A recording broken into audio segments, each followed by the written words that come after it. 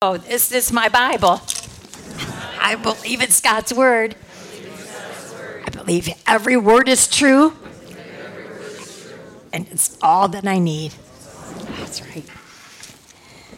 All right, Genesis 6, 7, and 8 tonight. And last week, of all of Adam and Eve's children, we hear the story of Cain and Abel. I think since the beginning of Genesis, we have learned a word called choice. Even in the perfect world, God put those two trees to make sure that they knew they always had a choice. And the choice is, am I going to go my way or his way? It's not at all complicated. So we see in Cain and Abel that they too had a choice in how they were going to give their offering to the Lord. And their offering had nothing to do with the fact one was a farmer and the other one was a livestock or sheep herder or whatever. No, in fact, I would say Cain's offering was probably much more beautiful than the fat portions of some sheep that Abel gave, but it has nothing to do with those things. It had to do whenever we offer our offering to the Lord. What is our heart motive? What does he see? And what a contrast in the two hearts. And we talked about guarding our heart. We need to guard it because it's so easily pulled into the self direction. And we'll see it again today too. But then we saw how long people lived and the mathematician that helped us see that by the time Adam died, there probably was 1 million people on this earth. And by the time the flood came, there probably was 7 billion. And so God had this way of exploding the population. But we saw the sad story of Cain and how he chose to walk out of God's presence. He did not, he had white space. Remember, there was white space that he could have chosen. There was such an opportunity for him to just repent and confess and then repent. God just made it so obvious, and yet he was so stuck in himself. And we ended last week with the fact that Noah was born. He was born to a man named Lamech, and even from his childhood, there must have been something about Noah that they knew was going to be special. He had this, well, we'll see again tonight. He had this walk with God. He had this relationship with God that was noticeable. So it says here, he will comfort us in the labor and the painful toil of our hands caused by the ground the Lord has cursed. I think his dad knew there was something about Noah that he was positive. He kept shifting his eyes to God, and instead of always the woe is me, even though the ground was now cursed and they were sweating and it was hard work and there was something positive. Don't you love being by people that are just positive? There's nothing worse than some whiner. That's what I say. There's just always something to find fault with, and we have so much. And I think Noah, because he knew his relationship with God and what a blessing that was, he couldn't whine. He always saw joy in something. That's what I dare say I saw in Noah.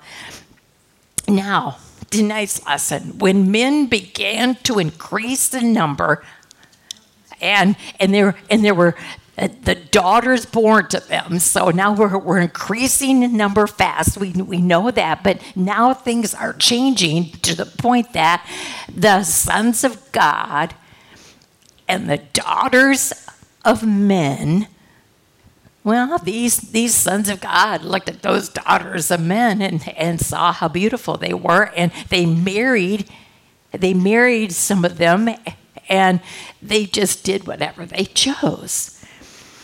Now, that word choice is in here again, and this God does not want us to be puppets or push a button and they'll listen and obey and do what they're told. No, he wants our love and our obedience. He wants that because we do appreciate what he's done and we do love him.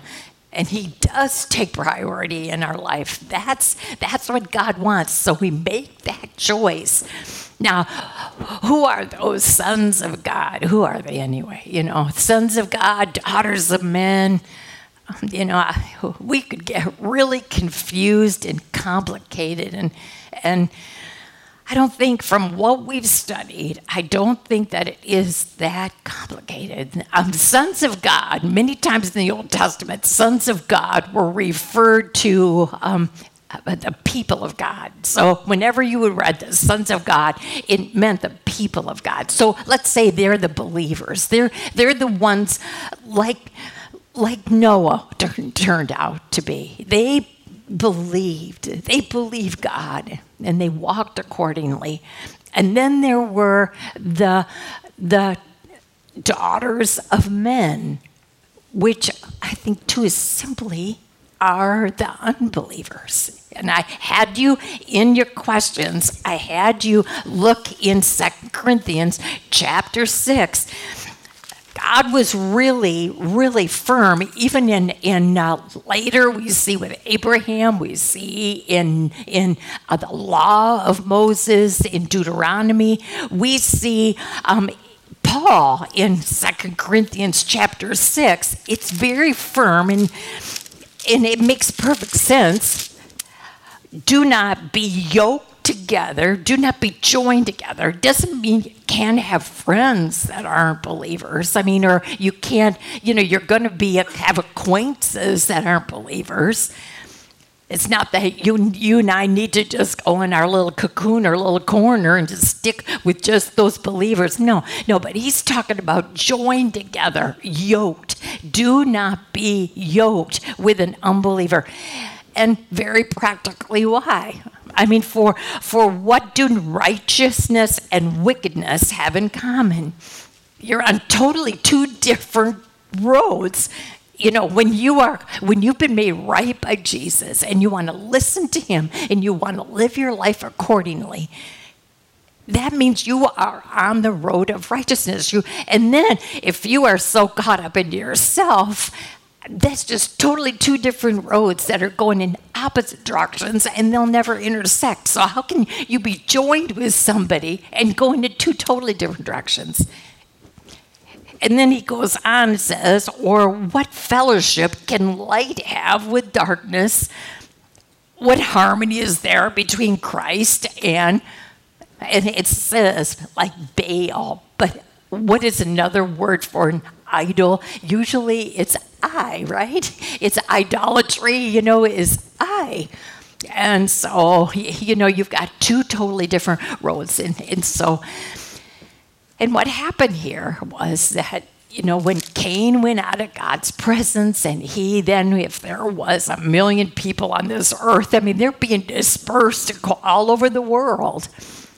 And you're seeing them choose,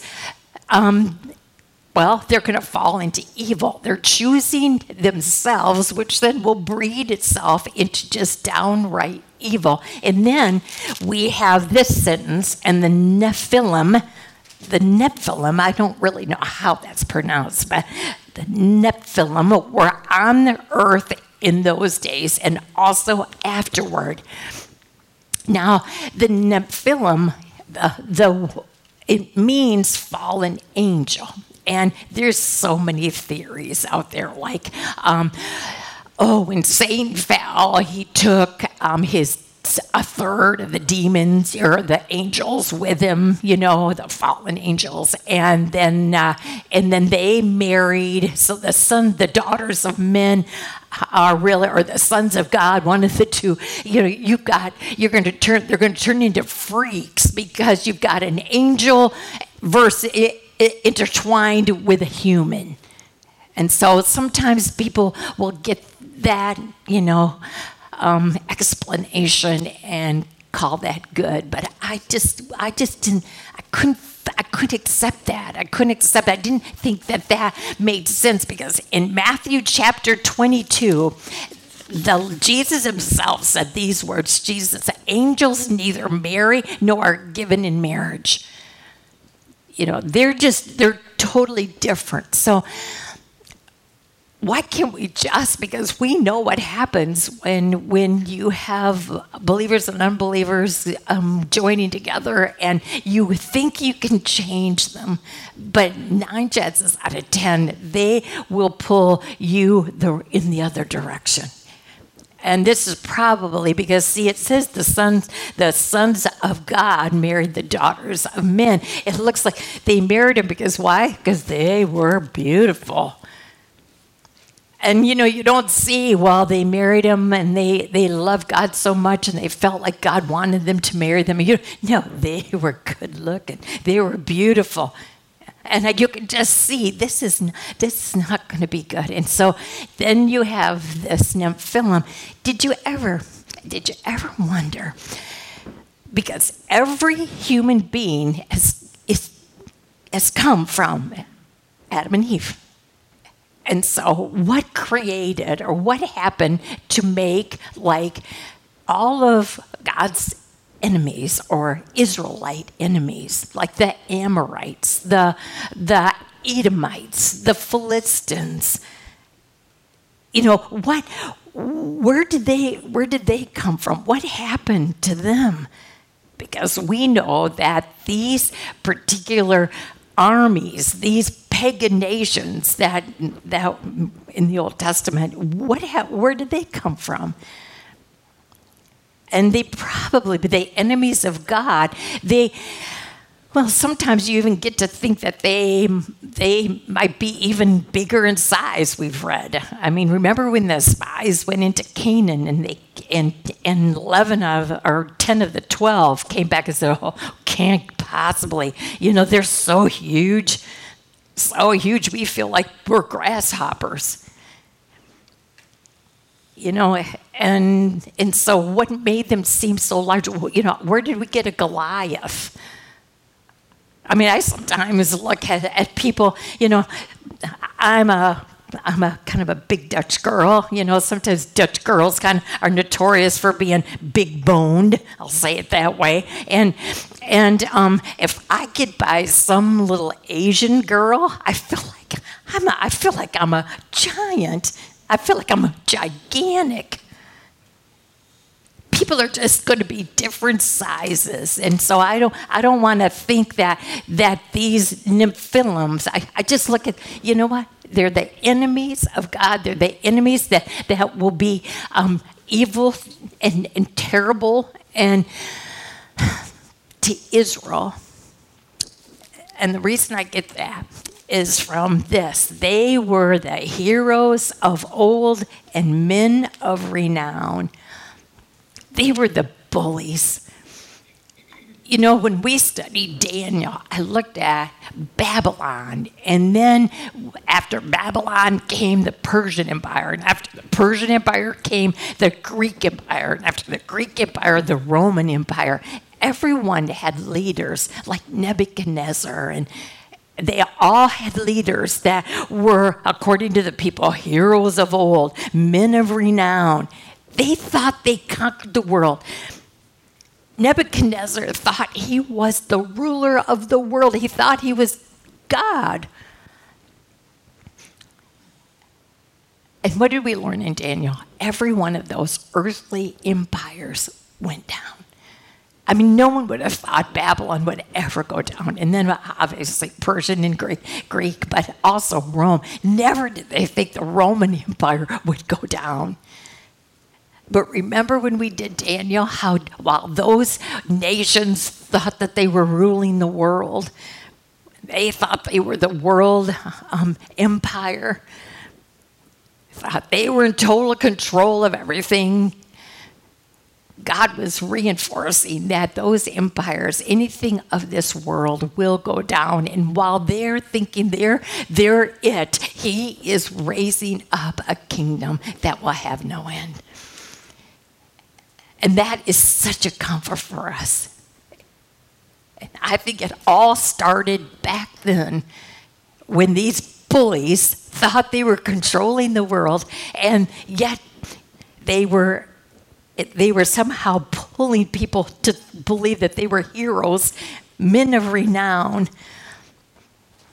and how we so know better. But that's just my opinion. But even though I know it's just my opinion, I have to tell you a little secret. I did have to check one. I just needed one source because, like I said, there's just so many different ways you can look at it. And I just really, really thought about it and pondered it. But I went to Matthew Henry. I just had to go to Matthew Henry. Remember in Psalm 119, I told you that his dad made him read a verse of Psalm 119 every day?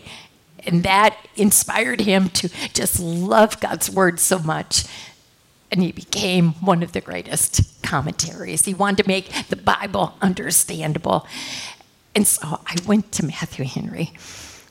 And I only say this to just give you a little bit of comfort when things come out of my mouth. He agreed with me. He agreed with me. Matthew Henry, he too did not want to complicate things with bizarre things. He just said, you got unbelievers and you got believers, and they just don't work. And before you know it, you've got enemies of God. And this is where, because they all started with Adam and Eve. But you know what he also said, and he really helped me with this, because so many in the course of the last couple of weeks have come and said, what if, wonder, and there's so many questions that, like I said, so many questions, but so few answers. But he helped me to really see when you spend so much time on things that you don't know, that don't make sense, or, trying to figure this all out, and that we take what we read, but if you don't spend all the time on things, Revelation's the same way. When you spend all your time on things that the human mind cannot comprehend, and God He didn't tell you because he knew you wouldn't understand it anyway. And there are times when he just wants you to trust him. And that's what he wants. Don't spend time on that. Otherwise, you're going to miss. And what is the focus here? What do you think is our main focus that we don't want to lose sight of? And that is, we don't want to neglect that sin is sin, and God deals with sin harshly. And there is a human race that chose to step away from God, and their love for themselves took over. And this is what you get. This is the mess you get.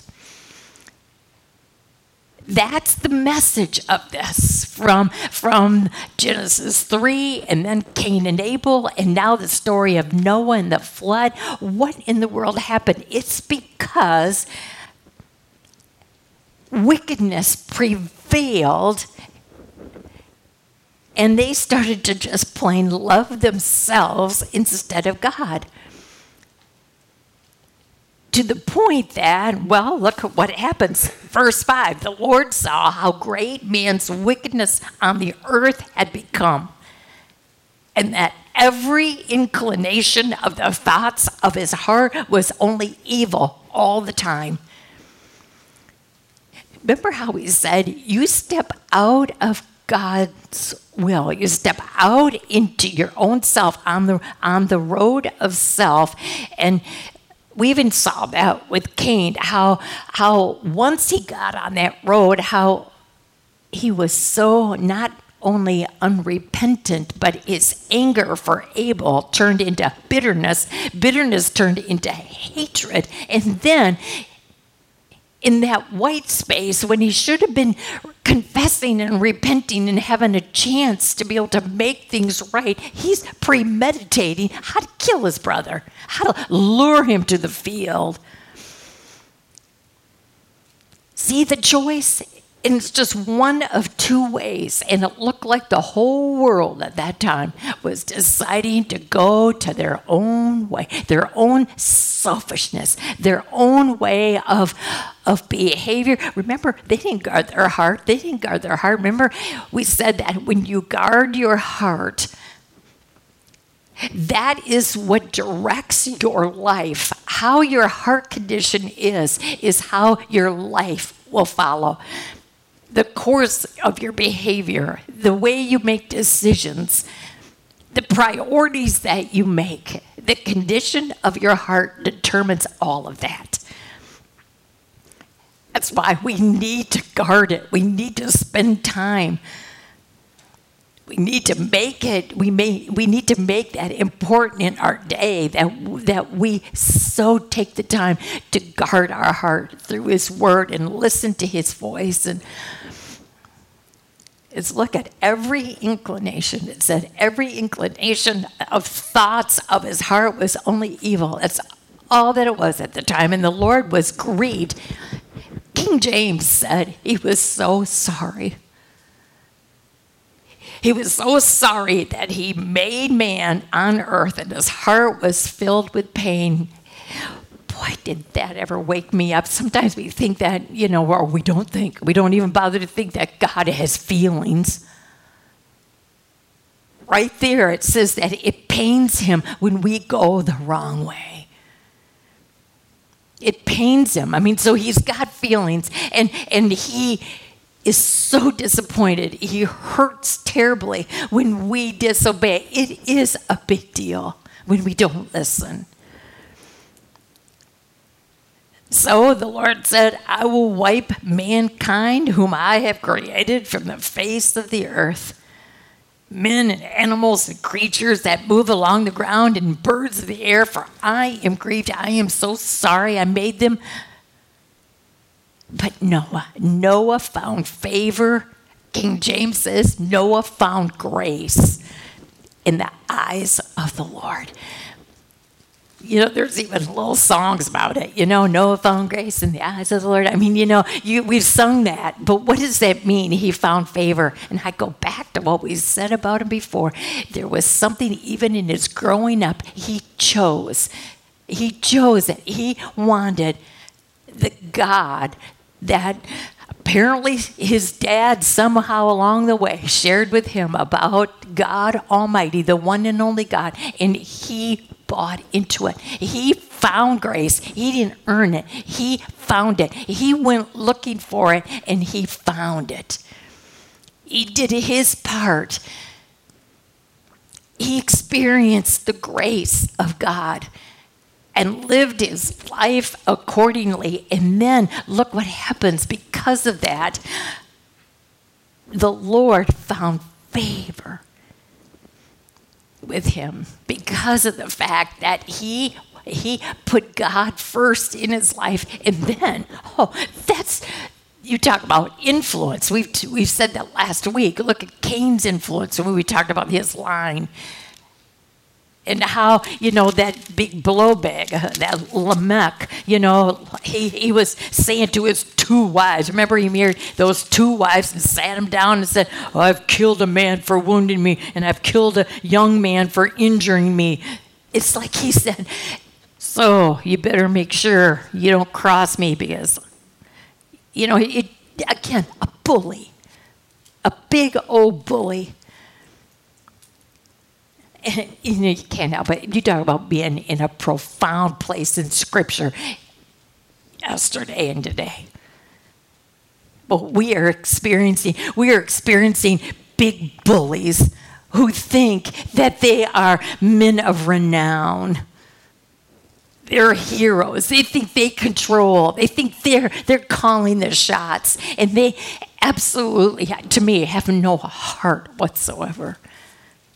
I'm thinking about, in our maybe some of us are not old enough, but you think of the Hitlers, you think of the Saddam Husseins, and now you look at Hamas, and it just almost makes you wonder, how could anybody vote them in, or how could anybody follow that kind of heartless, animalistic kind of behavior? I mean, the brutality, the no care for life whatsoever, and yet the pulling power of evil. I mean, it does. It breaks your heart, and we do lift that state up to the Lord tonight. And all the people and the hostages and those who are killed and those who are missing, and it's just heartless because of bullies.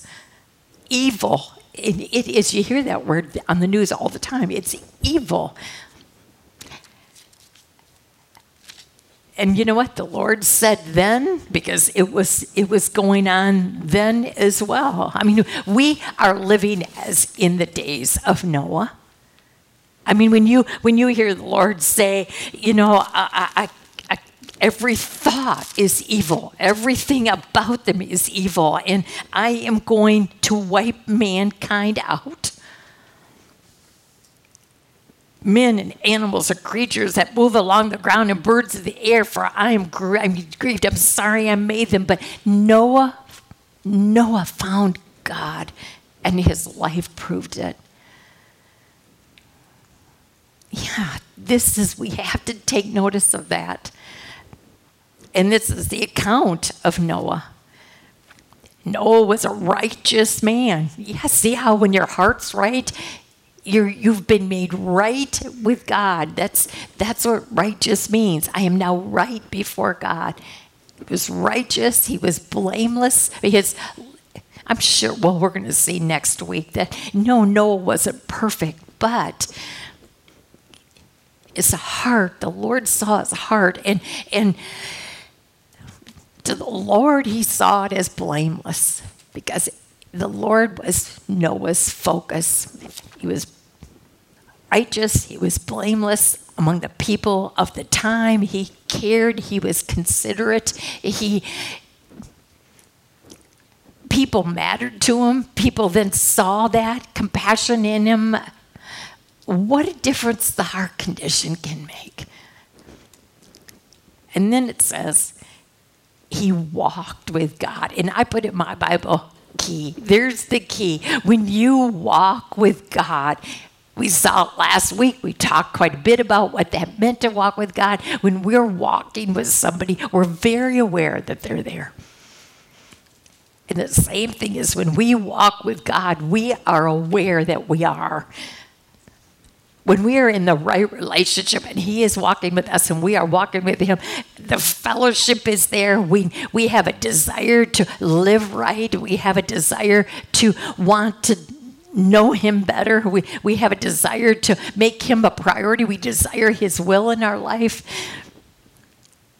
We'll even say, yes, Lord, to your will and to your way, even when it doesn't make sense, or maybe when it even causes us to hurt. We don't understand your ways always, Lord, but I would say tonight, my thought is, I want to be a Noah. I want to be a Noah. I had a lady stop me walking today. She was here yesterday morning, and she says, I'm going to be honest with you. When I heard we were doing Genesis, I thought, oh, no, I don't need that. I know that. I don't need to start way at the beginning. And then she went on to say, and I certainly didn't want to study old Noah. That's what she said. And I appreciated her honesty so much, because then she came back and said, I can't believe what I would have missed. I look at old Noah, and like I said, I would put the whole premise of this study is I want to be him. I want to be like Noah. In fact, a couple of my friends back there, they read the passage every day. And my friend said to her husband, I think when we're done with this lesson, we're going to be in love with Noah. And they call, you want to be Noah because you love his relationship with God. He walked with God. He worked at that because it changes everything. And it changed how it says then he had 3 sons, Shem, Ham, and Japheth. He had 3 sons. can you imagine to have 3 sons when 7 billion people, there's 7 billion people supposedly by now, and there was only 8 that were going in the ark? How evil had permeated through it all. And yeah, look what Noah's walking with God did for him. Look at how he raised those boys. And then look at those boys then came back and married women that believed too. So only 8 of them, the Lord said, was going on this ark. So I see such a continuation. You walk with God, then your influence. He had to raise those boys right. Now, the earth was corrupt in God's sight. It was full of violence. Do you want to hear some comparisons I found? As in probably I'm doing this because of what's going on in our world right now, but I couldn't help but associate, in the days of Noah, it was just evil everywhere. And I thought, as in the days of Noah, so we are. And I'm going to compare. There was an explosion of population then.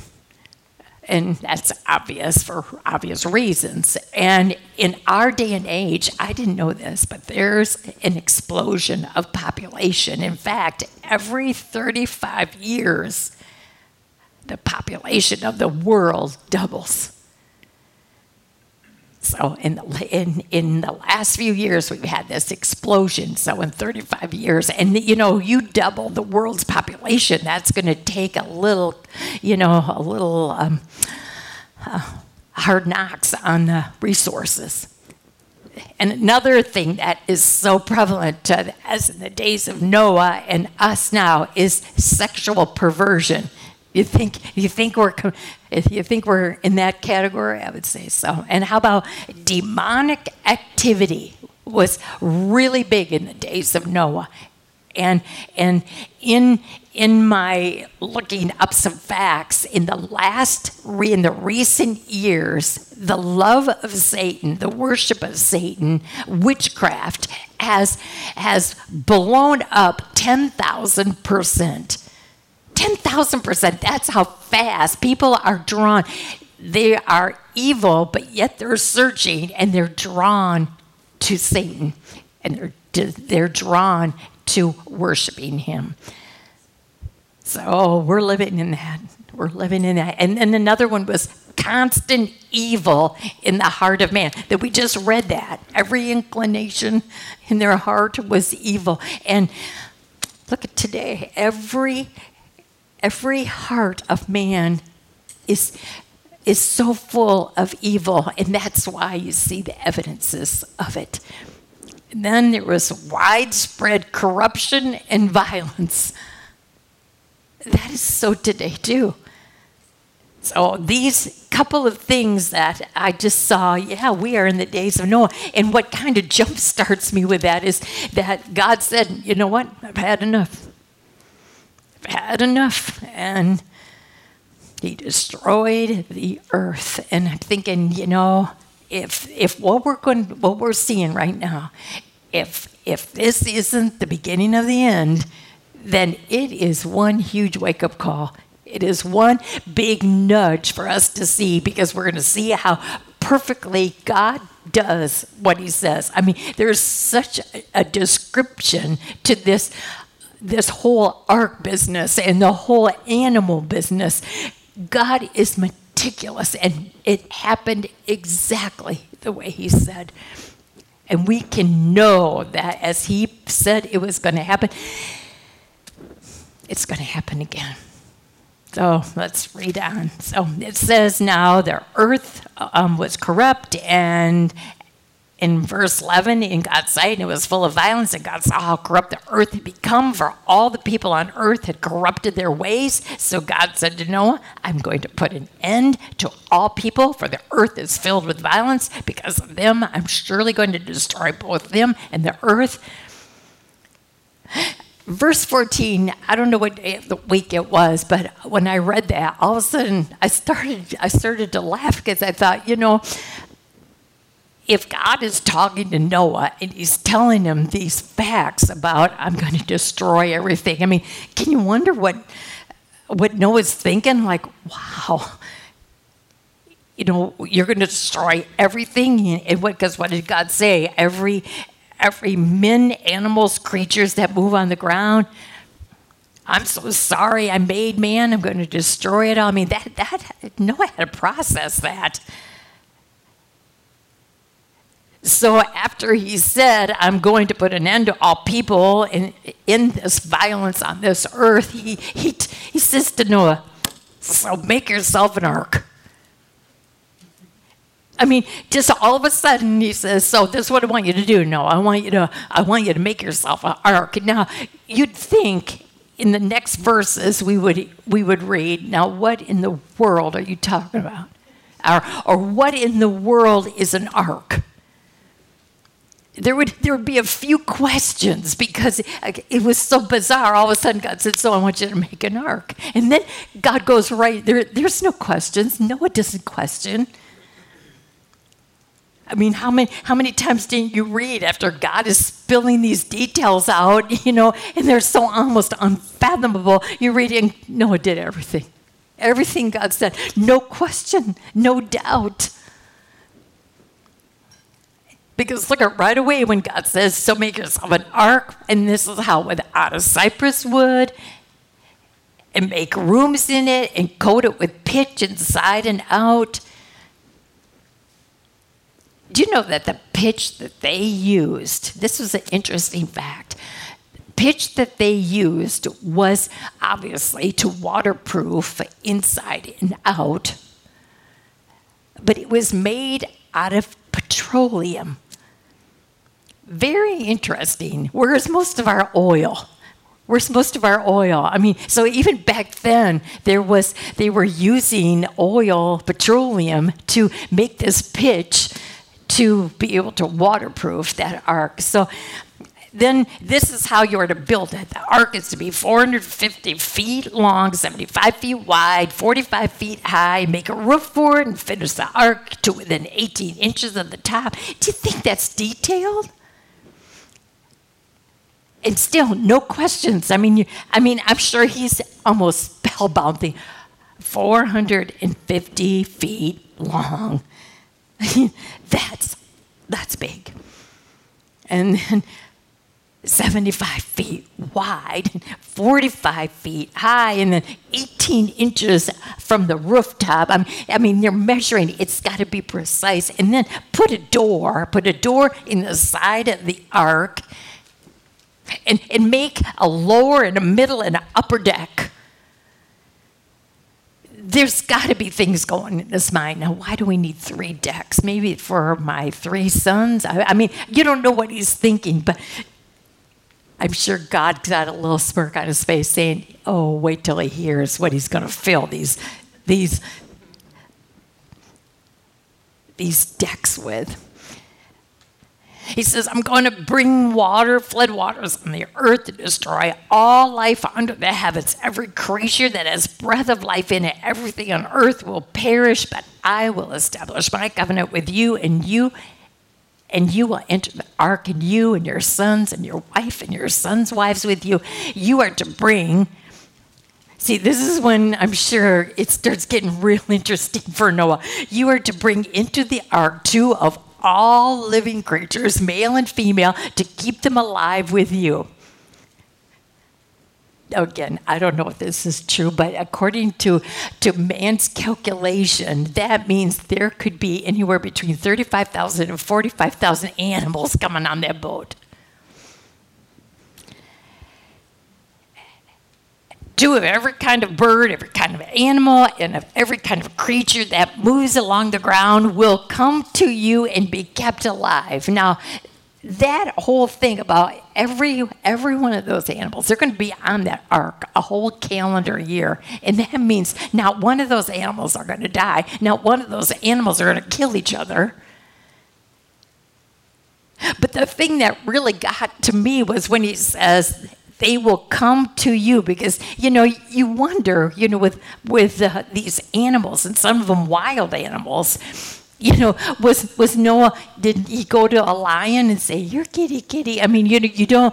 I don't mean to be silly, but in all realization, how are we going to get two of every one of those animals to come and walk up on this ark? Now, it's not a boat. It's not going to be called a boat, because boats sail, and this was not going to sail. It was like a barge. All it needed to do was float. So this ark was barge-like, but still, how are you going to get these animals to just spontaneously just come and walk up the ramp? But look what he says. They will come to you. You talk about divine power alone. No problem for God. He'll just direct those animals, and they will obey him, and they will walk onto that ark. But this isn't a fable. This isn't a fairy tale. This is real life. And you talk about sounding unrealistic and impossible. They're going to be kept alive, and you are to take every kind of food that is to be eaten and stored away as food for you and food for them. And he's calculating what? For all those animals and my kids. And you'd think there'd be a few more questions. And look at the next verse. Noah did everything just as God commanded him. You can call him whatever you want, but I'm telling you, there's something about Noah that he doesn't doubt. He doesn't even look at the impossible or the unfathomable and start turning that to God and say, this is ridiculous. He doesn't. I want that. I want that kind of trust in him when he says it, and that's it.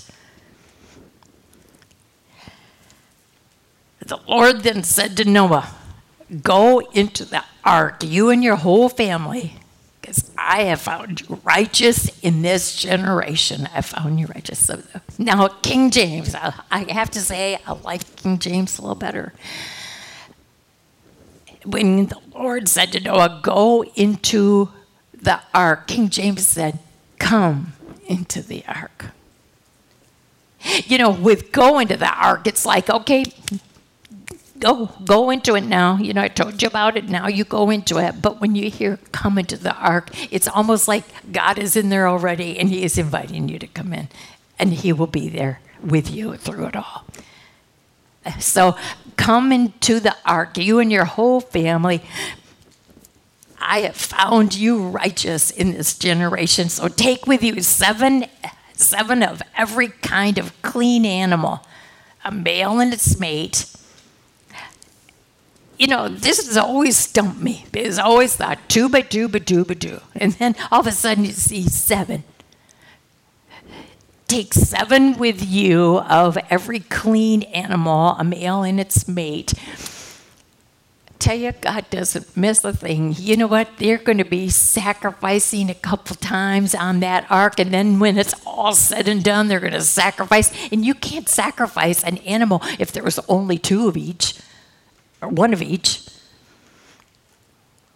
I mean, male and female. You couldn't get rid of one of them. So he already had sacrifice animals ready to go. He loves sacrifice.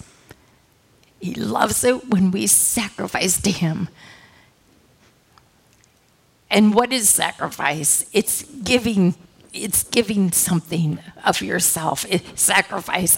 I'm stopping what I maybe would like to do, and instead I'm going to sacrifice. In the verse, of course, Romans 12, in view of what he's done for you, of his grace and mercy, offer to him as a living sacrifice you. That's what's going to be the sweet aroma when he can smell that very aroma of you sacrificing yourself to him because of what he has done for you. He loves sacrifice. and he made provisions. Okay, then, of course, and then verse 2, take with you 7 of every kind of clean animal, male and its mate, and 2 of every kind of unclean animal, male and its mate, and also 7 of every kind of bird, male and female, to keep their various kinds alive throughout the earth. Okay, then verse 4, 7 days from now, I will send rain on the earth for 40 days and 40 nights. And I will wipe from the face of the earth every living creature I have made. I mean, he says that a number of times, doesn't he? I am going to destroy this whole earth, every living creature. But the thing that caught my attention was in verse 4, 7 days from now. I mean, Noah and his sons have taken 100 years to build this ark. And now the Lord says, okay, come now, it's time. And they come on, and then wouldn't you think that, all right, the rain's going to start, let's get the show on the road. But 7, that's a whole week. 7 days, they just sit there. They just sit there, and nothing happens. I can't even begin to think what's going on the outside. I mean, it's bad enough when Noah's building it, and they're abusing and they're mocking him, and what a joker, But then it's all built, and they're on the ark, and then there they sit for 7 days. Can you imagine the abuse that they heard? Like, what a nut! It takes 100 years to build it, and there they sit, nothing happening. Where's the water, Noah? 7 long days of that. But then, look, then it will happen. But I just had a look at that, and I saw the word wait in my head. God made him wait 7 days. And do you get everything done when you ask the Lord? Is it just an automatically done? No. And even if the answer is going to be yes, he sometimes makes you wait. Or sometimes it's going to be no. He'll even make you wait for the no answer, because that's part of the answer. He puts on us to wait. It's not a waste of time. It's God's. His timing is perfect. And sometimes waiting is something, the best things happen when we're waiting. Sometimes when we wait, we start to cling a little tighter. We trust him a little more. When we're waiting for his answer, when we're waiting for him to move in a situation, and waiting is not a waste of time. Not get the show on the road. He is doing a work in your heart and in mine. Waiting, his timing, just like we sang. It's not just a pretty song that we sang tonight, but hopefully that melody and those words will just keep reminding you when you want to hurry, when you don't want to wait. In his time, he makes it all beautiful. He knows just when. And even after all that, there were no questions. And Noah did all that the Lord commanded him in verse 5. Now Noah was 600 years old when the flood waters came on the earth, and Noah and his sons and his wife and his sons and wives and entered the ark to escape the waters of the flood. Pairs of clean and unclean animals and birds and all creatures that move along the ground, male and female, came to Noah. See, they came, no problem, and entered the ark as God had commanded Noah. And after the 7 days, the flood waters came on the earth, just exactly the way God said. In the 600th year of Noah's life, on the 17th day of the 2nd month, I wonder if that was February 17. I don't know. But I don't think that's important as much as that God wanted us to see that it happened. There was a specific day that this happened on, and he just wants us to know how precise he is. That day, all the springs of the great deep burst forth, and the floodgates of the heavens were opened, and rain fell on the earth 40 days and 40 nights. Do you know there's something to that number 40? We know that the number 7 is a biblical number, but the number 40 is a biblical number as well. And when you see the number 40, I want to always remember this too. When I see the number 40 in the Bible, it's for testing and purification. So the number 40 is for testing and purification. Let me give you some more. So we see 40 days and 40 nights of rain. In Exodus 24, it took 40 days for Moses' time on Mount Sinai. 40 days, 40 nights, 12 spies tripped to Canaan in Numbers 13. Israel's time in the wilderness was 40 years. When Elijah, remember his big thing with God and Baal and how powerful God spoke, and Elijah, wow, that was quite the spectacular. And close right after that happened, Jezebel wanted to kill all the prophets, and Elijah went into a fit, a panic, after what he'd seen God do. And yet, Jezebel's coming after the prophets. He went into this panic and fear. And God got after him. Now, let me tell you, it was 40 days it took for Elijah. He took this journey to Horeb, or also Sinai. And when you read that story, you think, oh, does God know with that number 40? He is testing and he is purifying. He wanted to make sure that Elijah got back into the right frame of mind, to trust God's power. And then, of course, Jesus' temptation in the wilderness, in the desert, 40 days and 40 nights. So just a little tidbit there, I think, was kind of... So now, it said that for 40 days and 40 nights, it was going to rain, and it did, But before, I just have to make sure, I almost forgot, and this is such a big one, in the end of verse 16, and it said the Lord shut the door. After he got the 8 people on there, and he got all the animals on there, he shut the door. And if you've ever been to the creation, or to the ark, for one thing, you're astounded at the size, but then they've got that door that they really highlight, and there's no doorknob on it because God is in charge of the door. In Revelation 3, it says that what God opens, no man can shut. And what God shuts, no man can open. God is in charge of the door. And who is the door? It's Jesus. And it just speaks so loud of salvation. God put into motion the gospel. He put in motion his son, the sacrifice, the blood of his son.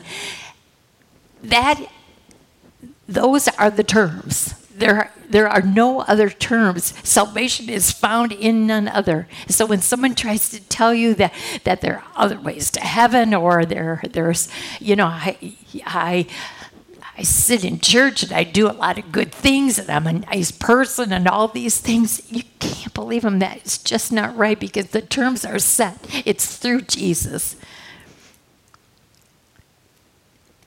And I wonder, when all this was transpiring, and Noah, I think he did a lot of pondering. I think he did a lot. Sure, there was plenty to do on that ark, I'm sure. But did he take some time maybe at night and think about that this ark, this barge, it was the greatest catastrophe that hit the world at that time, and it was the greatest judgment.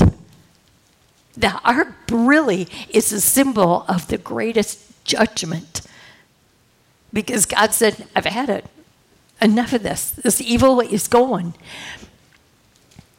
But I wonder if he also thought, oh, wow, this ark, this barge, it's the greatest salvation.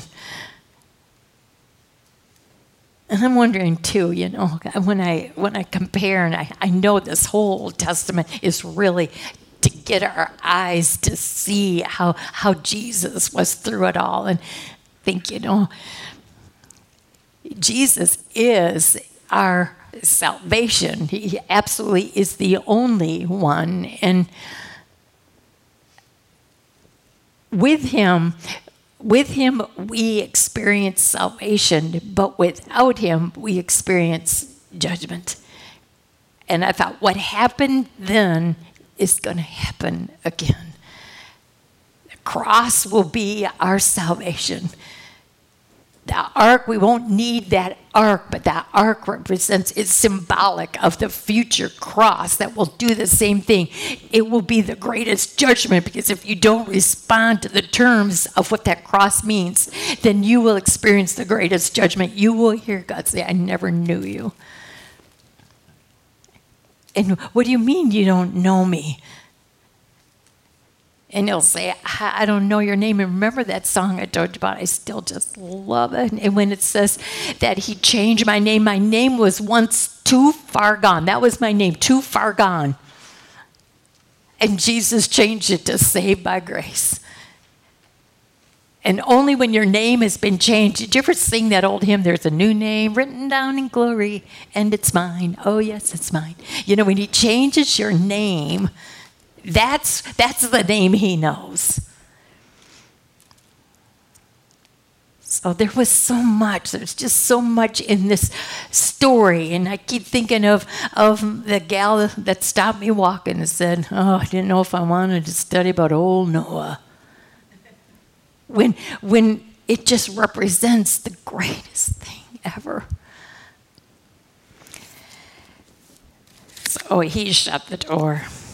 And then another thing about that door, it's there had to be times when those daughter-in-laws of Noah, they had to have thought about their mom and dad or their brothers and sisters or whatever. And I'm sure that they probably had a hootin' time at family gatherings thinking that their kids were goofballs buying into this nonsense. I'm sure those girls were trying to say desperately, but believe it's going to happen. Our husbands have taught us well, and we trust God. And you come along. If you believe, you can come in. You're nuts. And then when God shut the door, I just sometimes wonder if those girls recognized any of the voices on the outside. Could they have heard their mom or their dad or brother or sister? We're sorry. We should have believed you. And too late. And those words should just give you chills all the way through your body. It was too late. He had given them plenty of time. I mean, look at it. Right before the flood, for almost 1,000 years, he gave them a man named Methuselah, Enoch's son.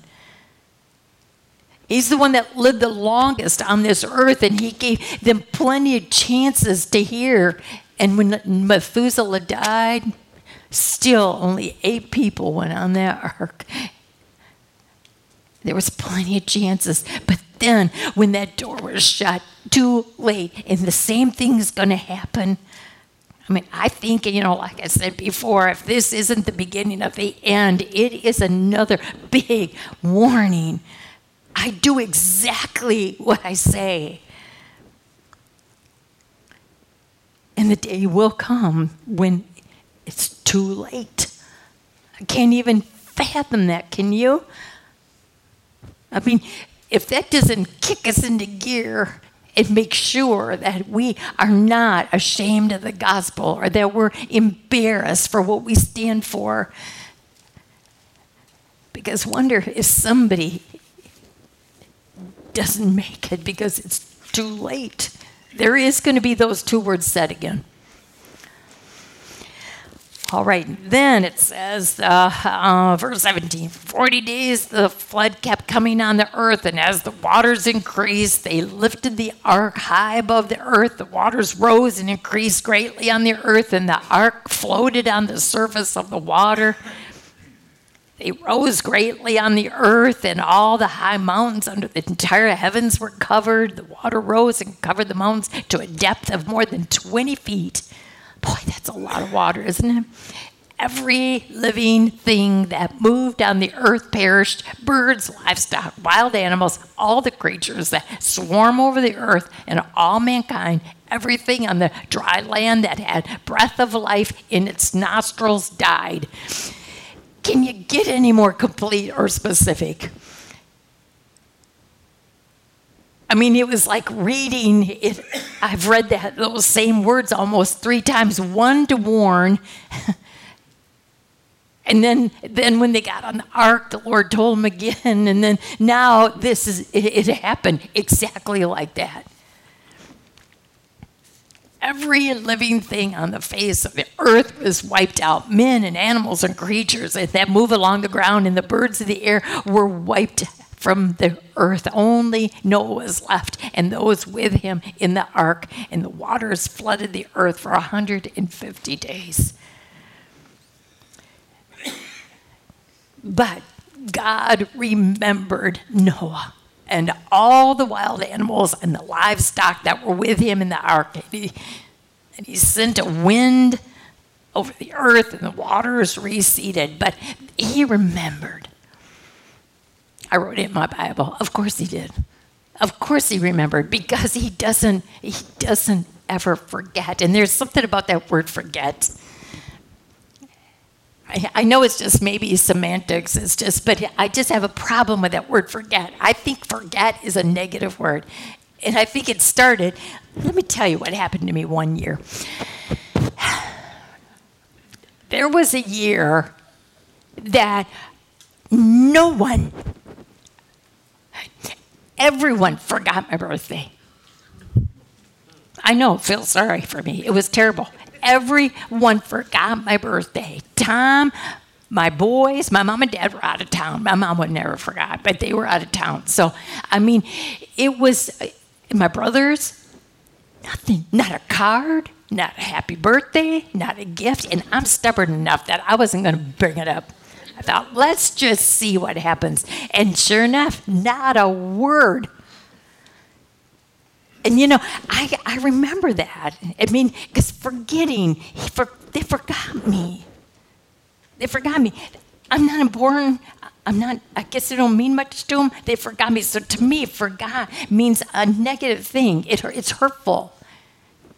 And I don't believe for 1 second that God is hurtful and that he forgets. Because if he forgets, because sometimes people say, well, he forgets my sins. Well, yeah, but the Bible doesn't use that word forget, because in our human minds, that word is, if he forgets that, then is there something else he can forget? So it's just me. I know. It's just I don't like that word forget. I think it's negative, and I love the way even in Scripture when it talks about our sin, the Lord doesn't forget a thing. He remembers. Of course, he remembered Noah, and even when we talk about our sins, the Bible says that he remembers them no more. He chooses to remember our sins no more. He puts them as far back as the east is from the west. So far does he remove our transgressions from us. But it never says he forgets them. He remembers them no more. He doesn't hold them against us. Isn't that beautiful? But the word forget is not in there. He remembered Noah. He remembered all the animals, every last animal in there. And he sent the wind to just at the perfect time below to have the water recede. Verse 2, now the springs of the deep and the floodgates of the heavens had been closed, and the rain had stopped falling from the sky. I mean, he even had the control of turning on the rain when he was supposed to, and then he turned it off when he was supposed to. He has control of everything. The water receded steadily from the earth. At the end of the 150 days, the water had gone down, and on the 17th day of the 7th month, the ark came to rest on the mountains of Ararat, a specific place in the Middle East. That ark landed on that mountain. Waters continued to recede until the 10th month, and on the first day of the 10th month, the tops of the mountains became visible, and after 40 days, Noah opened the window he had made in the ark and sent out a raven, and it kept flying back and forth until the water had dried up from the earth. This raven, isn't a raven notorious for being a scavenger?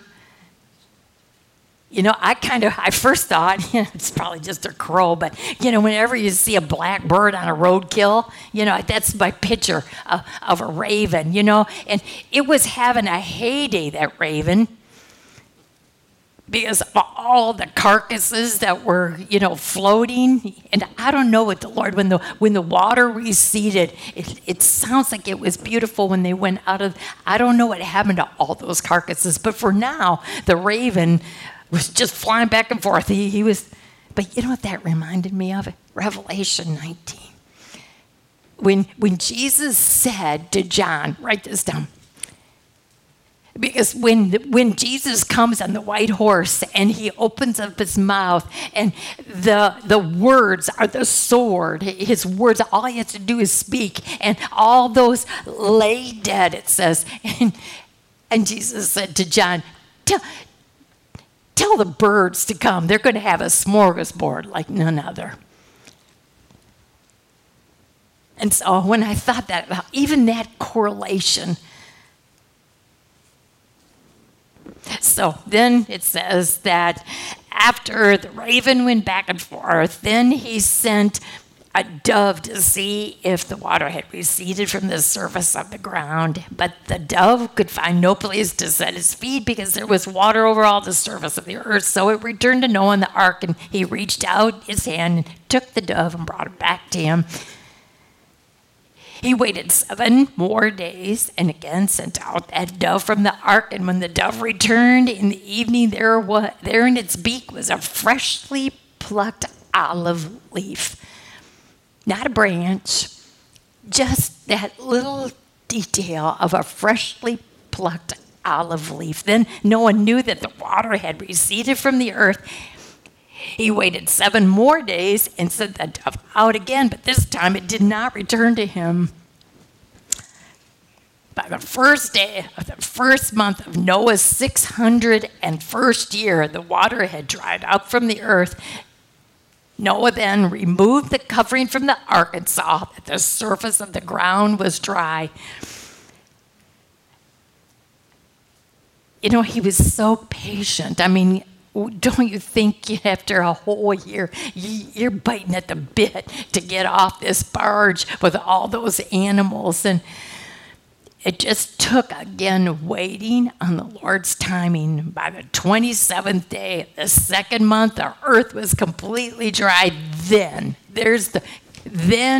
God said to Noah, come out of the ark, you and your wife and your sons and their wives. Bring out every kind of living creature that is with you, the birds, the animals, all the creatures that move along the ground, so they can multiply on the earth and be fruitful, increase in number upon it.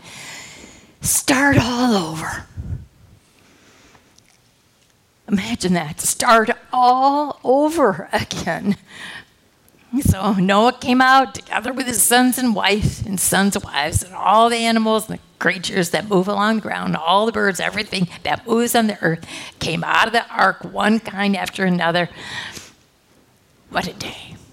What a day that was. Then Noah built an altar to the Lord, and taking some of all the clean animals and clean birds, he sacrificed burnt offerings on it. That's exactly right. That's why God knew that they wanted to give this sacrifice to him. And I would even dare say that they maybe had a couple of sacrifices on the ark too. I don't know. But there was just enough. God made sure they had just enough. But look what it said. The Lord smelled the pleasing aroma and said in his heart, never again will I curse the ground because of man, even though every inclination of his heart is evil from childhood. It's like God was saying, I am not going to curse the ground and do this flood like I did before. But look what he pretty much was admitting. He was saying, but it's going to go right back to where it was. Because every man's heart is evil. Every man's heart is evil. And never again will I destroy all living creatures as I have done.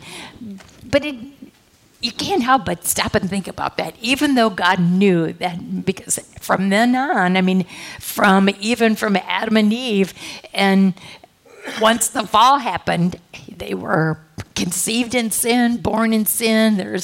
Everybody is a sinful human being. That's why we all have the same name, too far gone.